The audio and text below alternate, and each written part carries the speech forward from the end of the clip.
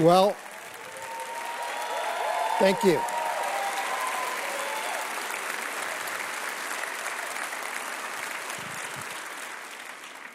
Too many of you know I had a little procedure a few weeks ago. Had heart surgery, and the doctor repaired a mitral valve, is what it's called, and the surgery was successful, and I have been recovering.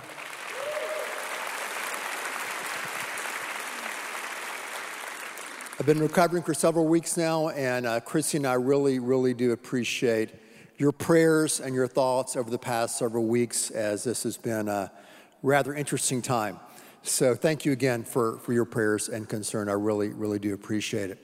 And thank you for being here this 4th of July weekend. Happy 4th of July. I want to read you a passage here today. It's in the Gospel of John, and it's in John 15. And so it's interesting when you look at the Gospel of John, starting in about, I think, the 13th chapter, all the way to the very end of this gospel. It's getting ready for the crucifixion. It's getting ready for Christ sacrificially laying down his life. And in John 15, he starts talking to his close followers about what he is all about and what they're to be all about. And he's telling them, hey, listen, you have to love each other. As I have loved you, so you need to love one another. And then in John 15, verse 13, our verse here today, he spells it out, what that looks like. He says, greater love has no one than this, to lay down one's life for one's friends. And that's what Christ was about to do. And that's what Christ would call all of his followers to do, to lay down their lives for each other. Now, in our church family, in our country, on Memorial Day, also on the 4th of July weekend, we remember those and reflect on the men and women who have served our country. Many who have laid down their life, put themselves in harm's way, that we might experience the freedom that we have here today, the freedoms that many times we take for granted. So today, we're honored to have in our service a guy who served in the special forces. He was a ranger in the Army. He served 5 deployments in Iraq and Afghanistan. He also was a part of the mission that captured Saddam Hussein. He has been a part of our church family for over 10 years. He and his wife, Lacey, have 2 sons, Oliver and Elliot. And it's my privilege to welcome today to 1111 our very own Sergeant Stephen Cunningham. Sergeant, come on up.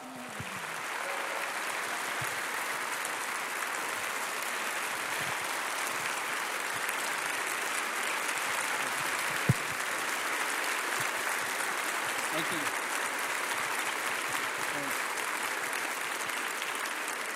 Have a seat. Man, thank you for being here today. Thanks for having me. Yeah, and you have a fan club here from Oklahoma, right? I do, yes. In-laws, Lacey's folks, her sister, her husband, and Oliver. Yeah. So I think we have a picture of your family up there behind there. You can see them there. Well, man, tell me about being in special forces, being a ranger. That's something guys don't like to say it, but something that most guys aspire to. Either that or pro football, right? I mean, that's the goal. And so how do you do that? You can't just kind of walk up and say, hey, I want to be a SEAL. I want to be a ranger. What was your story? Sure. Well, first of all, it's easier than this. So I'll start with that. And football players make a lot more money than government workers. Yes, yes, they do. No, to answer your question, you actually do just walk up to the recruiter and kind of tell them what you want to be, and and then they'll give you the rundown if that's possible or not.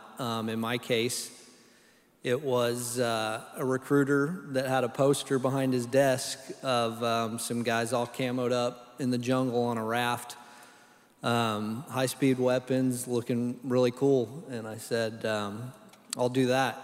And he kind of laughed just like that, right? Yeah. No. And he said, well, I can't guarantee you that, but I can give you a contract that will send you to basic training. You'll go to infantry school, airborne school, and then you can go through ranger assessment and selection. And if you make it, then you're in. And I didn't realize at the time, but once you make it, that's when the real work begins. But I did make it, and I guess the rest is history. Yeah. So you were how old? So I enlisted halfway through my senior year of high school, so I was 18, and then shipped out for basic training in the summer of 2001. And what year? So 2001. Okay.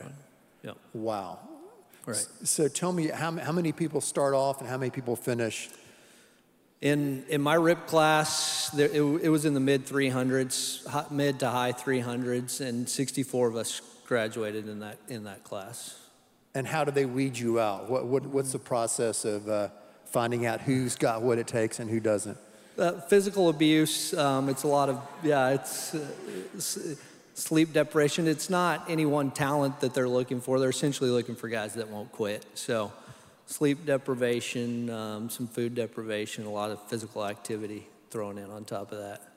Like give us an example of physical activity, because that's going to be a relative term here. Sure. Well, you don't walk anywhere. You live on your chest doing push-ups.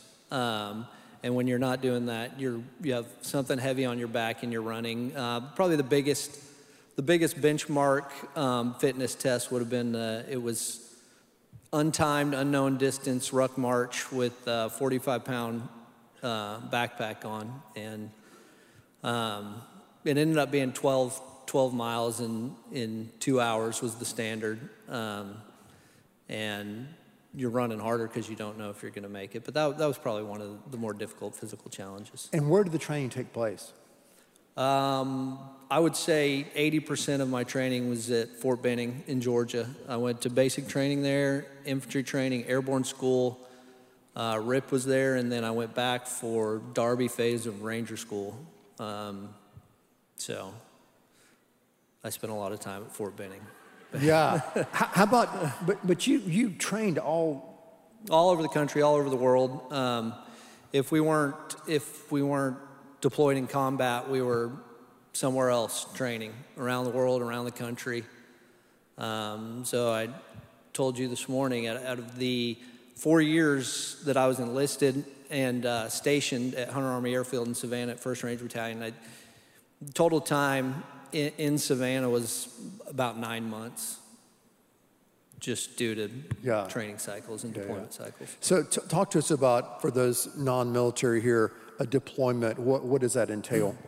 Sure. So I guess you could say we were fortunate. We did 90-day rotations. So a combat deployment for special operations and us at the time specifically were 90 days. There are 3 Ranger battalions, and we just rotated through that cycle. So deployed for 90 days, home for 180. On a deployment, it was pretty fast-paced. A mission every night. We were on a reverse schedule. We'd sleep all day. We were up all night. And we'd have our routine, and just every night going and looking for bad guys. So how many missions were being a deployment? 80 probably in a 90-day rotation. 80 missions in 90 days. Right. And you're going at night with those special... With night vision, right? Yeah. Night vision, So the lasers, the cool stuff. You get in these mountains in Afghanistan where some of these people had never seen electricity. So when you land on their roof coming down from a helicopter and you have green eyes and it was, they thought aliens were taking over. Oh, of course, yeah. Can you imagine? Yeah. So tell us about the deployment, because back then there was a deck of cards, and talk to us about that deck of cards and how that related to your missions. Sure. So in Iraq, the invasion of Iraq, they had formulated a list of the most wanted bad guys and matched them up with a card in a deck, and Saddam being the ace of spades, and then priority level down from there. So from the invasion in early 2003 until his capture in late 2003, at least every special operations mission was geared towards somebody specifically in that deck. And it was like that on my rotation in late 2003. And you're going through every mission and catching bad guys, and it starts to bleed together. And when they tell you that they know where Saddam is, you don't really believe it, because we'd been down that road a few times. Mm-hmm. And actually, me personally, that was supposed to be our last mission for that deployment, and we were going to go get ready to go home. Yeah. So were you guys looking for Osama bin Laden too, or was that a part of your team or someone else? Right, we did. In Afghanistan, it was a little different. It was more geared towards eliminating the Taliban and Al Qaeda. So there wasn't a lot of actionable intelligence on bin Laden at the time. So anything they did find was big, but I think the trail was hotter when we got to Iraq for Saddam. Which one was more arduous? Was Afghanistan or Iraq tougher? Or environmentally, Afghanistan for sure. The mountains just unrelenting in that environment. So hot in the summer, so cold in the winter. Some of these routes that insurgents were taking across the border were 10,000 feet, and getting up there in helicopters. And so Afghanistan was extreme. Iraq was, I was staying in one of Saddam's palaces that had a swimming pool, and we were hitting golf balls into the Tigris River. So Iraq really wasn't that bad. Well, that's what you're doing during the day, but at night. Right. At night, we were in the right. Yeah, it's a little different. We were just working at night in the city. It was, it was an hour, 2-hour mission versus a 6-hour mission in Afghanistan, where everything's by helicopter and in those types of environments. And did you guys work with other special forces like SEAL teams, and how did that work? We did. Worked with the SEALs. We worked with Air Force Special Operations. We had attachments every mission, because those guys control all of our transportation, and then the air support, and then other Army Special Operations units. And they divided up by location primarily. And at that time, the Navy, SEALs had Afghanistan, and Army Special Operations Delta Force had Iraq. So depending on where we were primarily in support of those units. Yeah.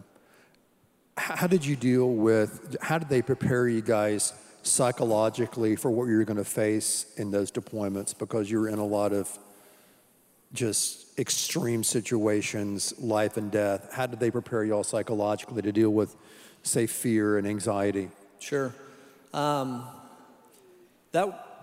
For me, I was on the 1st Battalion rotation in the Global War on Terror, so it was kind of new ground. Nobody in the unit had been in combat. There were some guys in the other units, Delta Force, they'd done stuff like maybe clandestine type stuff, so they were more suited for that. So ignorance and arrogance is kind of what I tell people. I was 20 years old, and every teenager thinks they're tough, but when somebody gives you a really cool gun and lots of training and you can lift lots of weight, you really think you're invincible. But it's the training, the trust in your teammates, because that's really all you have in moments like that.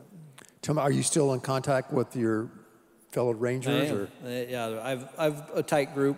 They're brothers now, but we're spread out across the country. But we stay in touch. There's plenty of banter through the text, but we try to link up at least once a year. Yeah, that's great. So tell us about that, about Saddam Hussein and how we eventually captured him. Sure. So bomb makers were kind of the hot ticket item at that time, and anybody that they were using to make some of their more sophisticated IEDs and bombs. And so that's kind of what we were doing, is rounding these guys up. And like I said, it was supposed to be our last mission. We went to this guy's house, got him, and way above my pay grade, somehow this guy was interrogated and The bomb maker was? Yes, okay. yes. And knew somebody that knew the cook of Saddam, and just through a convoluted chain, that the higher-ups decided that we needed to refit and move out in support of capturing Saddam. And so that's what happened. I wasn't specifically Pulling him out. Yeah. Right, on site at the shed, pulling him out, but through the network and everything, when the call came through that they did pull him out, heard that, and then as he was transported back to Baghdad at BIOP, that actually was our last mission. And so then we separated up guard shifts as we were waiting for 2nd Ranger Battalion to come and relieve us. So I had two personal guard shifts with him. So you guarded Saddam Hussein, just you? I did. Just like me, this? Just me, just like us. So he was in a room, and when he wanted to go to another room and exercise, he would walk right in front of me and tell me things about presidents, and I might smirk or have some smart aleck remark, but unauthorized, of course. I wasn't supposed to be. Yeah. You said he spoke perfect English. Perfect English. Yeah. With his accent, but perfect enunciation. Yeah. I was sitting in a elementary school style desk with the wood with the wraparound. It had a wire bookshelf and a full combat kit, and barely even fit in there with the magazines and my rifle and even my helmet, which, why, I don't know, but I don't make those decisions. There was a Time magazine from 1991 when the first World Trade Center bombing and the Gulf War was featured on that. And so I guess that's somebody from the CIA, that's their sense of humor. Yeah, oh gosh, yeah. Well, tell us, how did you start reassimilating back into, say, civilian life after you served? Very difficultly. Yeah, it was a challenge. I went to school for a little bit. That was kind of a dead-end road for me. And at that time, I was part of the first generation to get out of the military in wartime. And the resources weren't there, the knowledge wasn't there. And so that was a pretty difficult time in my life. Thankful for my wife. Yes. Yeah. Tell me about, I know a lot of people coming out of combat, and now it's kind of in, I don't know, modern culture, the concept of PTSD. Is that something you struggled with? Sure. How did you deal with that? And well, I think the culture of special operations is you don't go to sick call. You don't, if you're hurt and you're a quitter. And for better or worse, that's what makes the unit function at a high level, but it can spit you out the back end pretty quick. And so I think pride plays a big role of that too, in recognizing that some of my outlook is not normal or not healthy.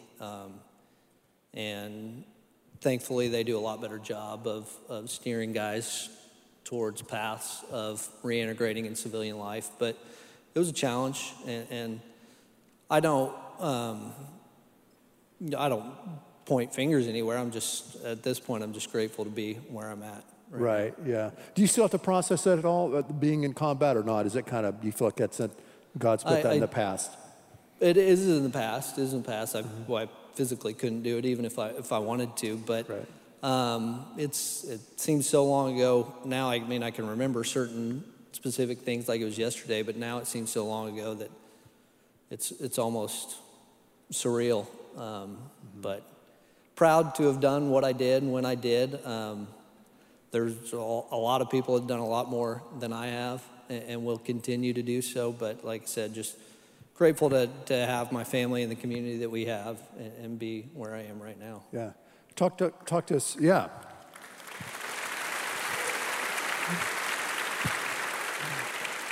Talk to us about Second and your family's involvement here. Oh, sure. What's that look like? I think we've been members 10-ish years, but, you know, Houston's full of bubbles. When we first moved here, we moved right to this area, and, you know, the church is not small, so it's like this big flashing light. When we were looking for a church, well, I can see one from our house. I can see. There it is, yeah. And no, we've been here ever since. It's been a huge blessing.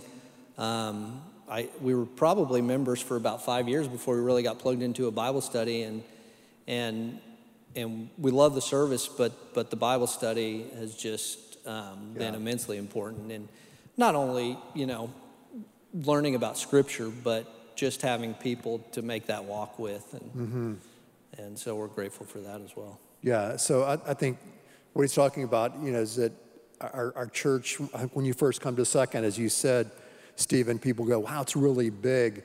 But once people join a Bible study class, and we have classes, it's kind of a commercial here, right? We have classes at 9:30 and also at 8:30 that feed into our worship services. But those are medium-sized groups, if you would.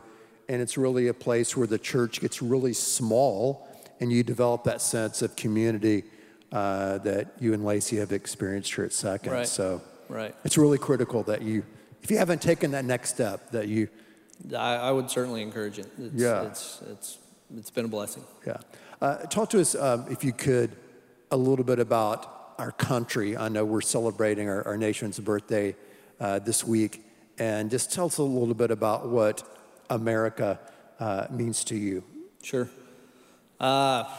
Simply just proud to be an American, or at least I know I'm free. Free to worship, free to speak, just all the civil liberties that we enjoy that people don't realize could be taken away pretty easily. And so grateful to people like my grandfathers that flew in World War II and kind of paved the way, and people like the church community that stand up for religious beliefs and stuff like that. So just grateful. Yeah. Grateful to be an American and be a Christian, really. Yeah. Let's thank Sergeant Stephen Cunningham for being here today. Brother, we appreciate it. Great job, man. Yes, sir. Awesome. Really good. Thanks so much.